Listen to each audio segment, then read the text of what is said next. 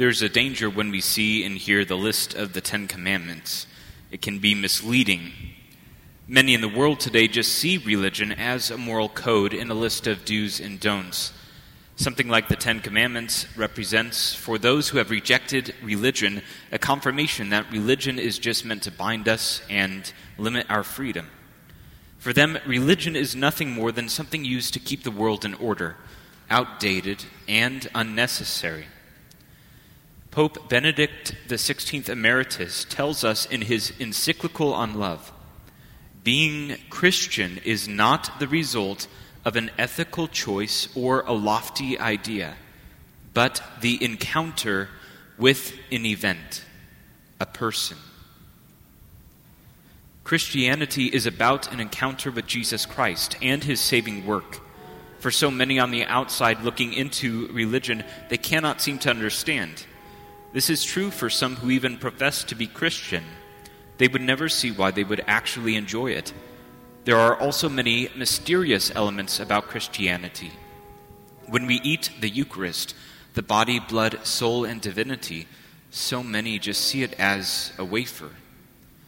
When we live a life of intense prayer, devotion, and sacrifice, others see this as just a mere waste of time in a being that doesn't actually exist. Sometimes it's almost impossible to describe the Christian life to someone who has not experienced it, and there is a reason for this. The Christian life, to use an analogy, the Christian life is much like falling in love. To someone outside the relationship, they cannot understand all the many acts of love that one person does for his or her beloved. They just see it as a waste of time. Try describing to another person what love is, why it is a thrill to spend time with the beloved, if they have never fallen in love themselves.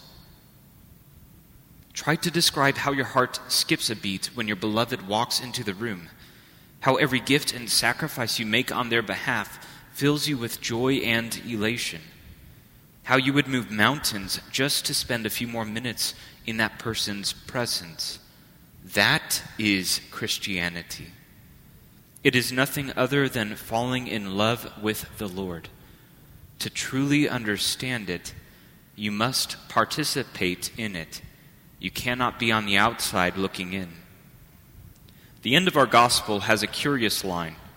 Many began to believe in his name when they saw the signs he was doing, but Jesus would not trust himself to them.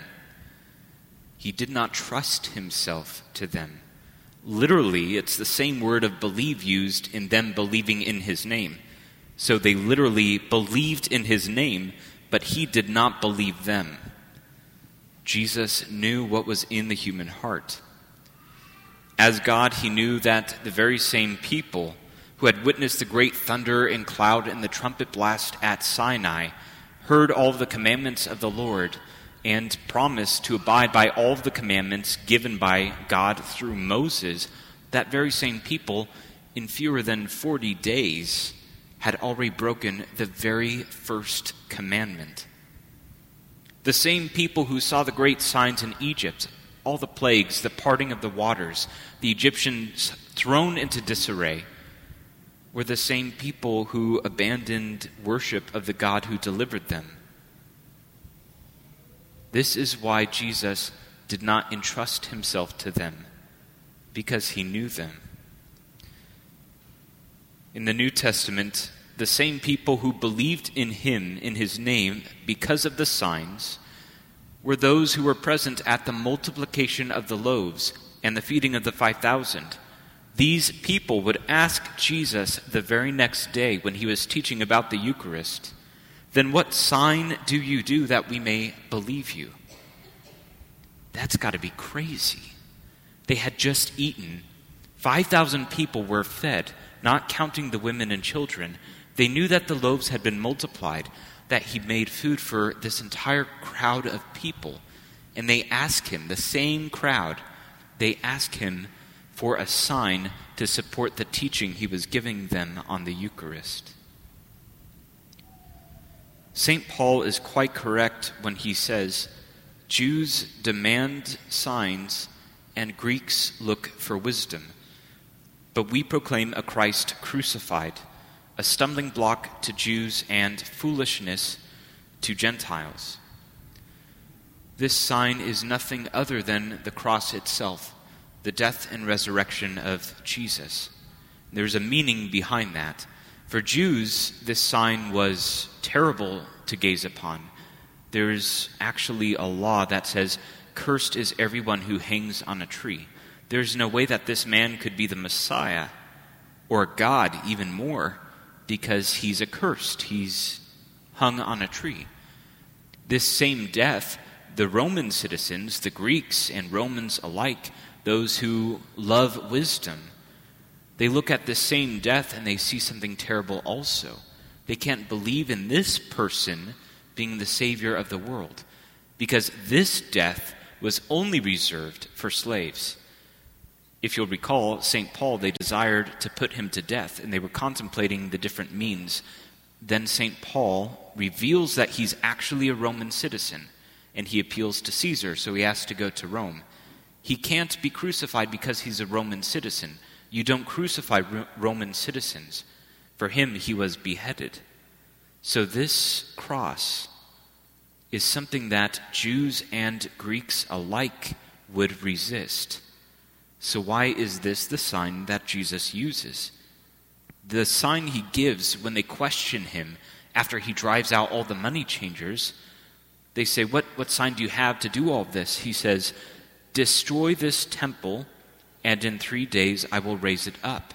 Again, it's the death and resurrection. It's the cross. Why this sign?